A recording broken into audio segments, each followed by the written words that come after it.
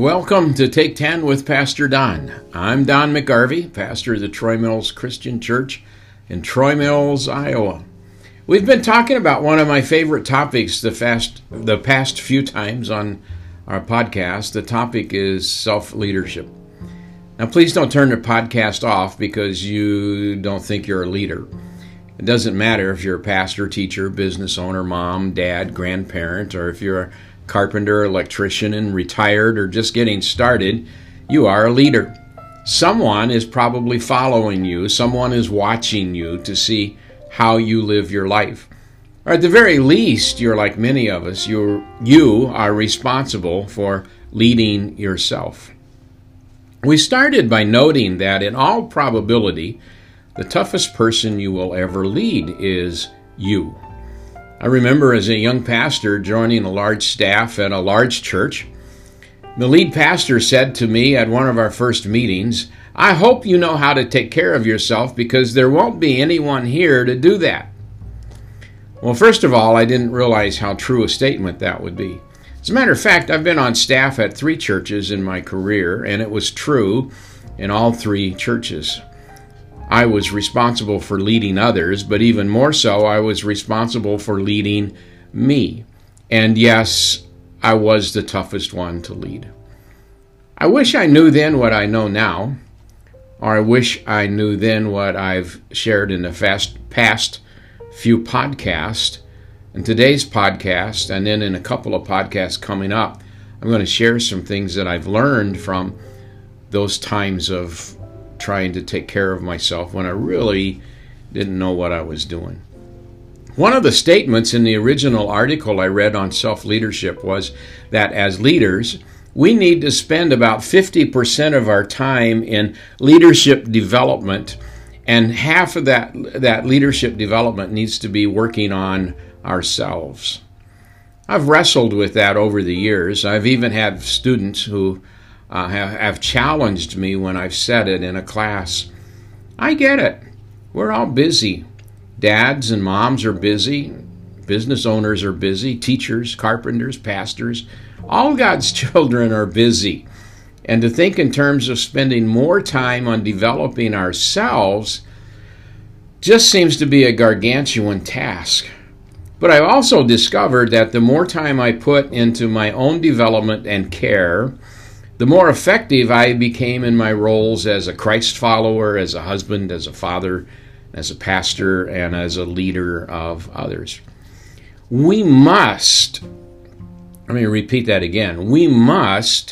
figure out a way to spend extra time in self-leadership.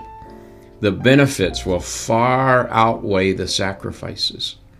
One of the great principles for self-leadership or self-development comes from Proverbs chapter 4, verse 23.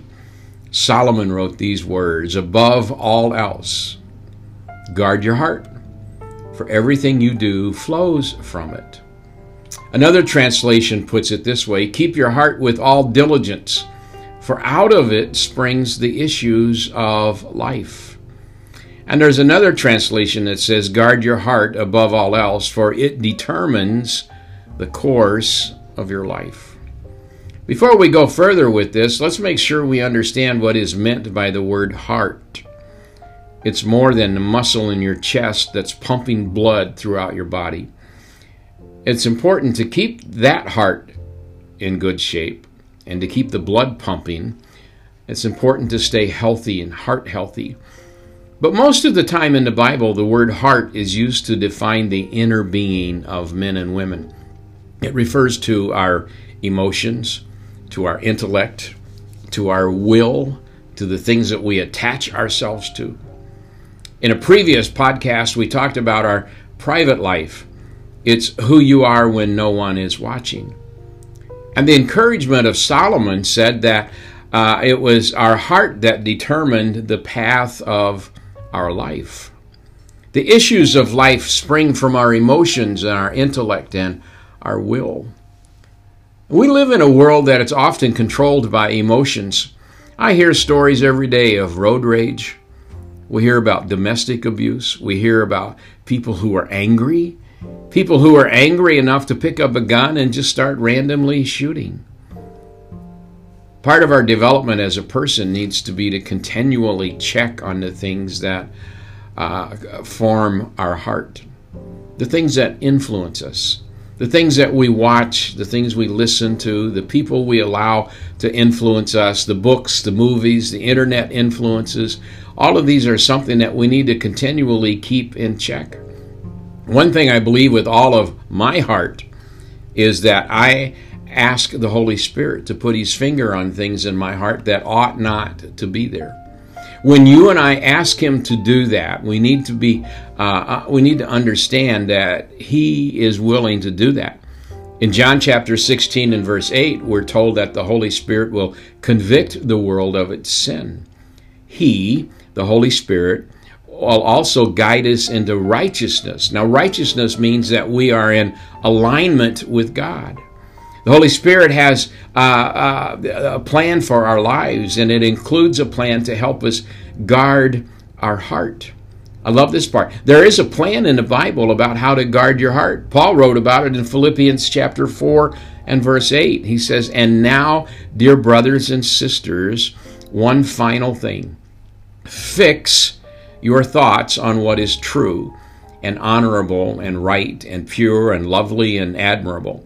Think about these things. Think about things that are excellent and worthy of praise." I love that word fix in there. My friends down in the South are always fixing to go do something. And I know that fix here in Philippians 4:8 means to fasten your focus onto something. Focus on the thoughts that are true and honorable and right and pure and lovely. Make them your focus. Fix your eyes on those things. But there's also another meaning to the word fix, and it means to resolve a problem or to repair something that is broken. You ever needed to fix something? You ever needed to fix a relationship? You ever needed to fix something at work? You ever needed to fix your attitude? Does your attitude ever get broken? Does your attitude ever need to be checked? When we allow things that don't measure up to what the Bible says they should be, I can guarantee that you are going to have something to repair or to fix in the very near future. Have you ever tried to repair an attitude towards something or someone? Have you ever tried to make an adjustment to how you were treating someone? We've all had things that we've had to fix along the way because we got sloppy. We made a poor decision, or perhaps we even just let our sinful nature take over for a bit. Now, just like bad habits, bad attitudes don't happen overnight. That's why it's a good thing from time to time to take inventory of how we are doing. Guarding our heart is serious business. I wish Solomon had taken his own advice, but we can learn a huge lesson from his mistakes and not allow ourselves to fall in the same issues that he did by fastening our eyes upon the things of God and the things that He has in store for us.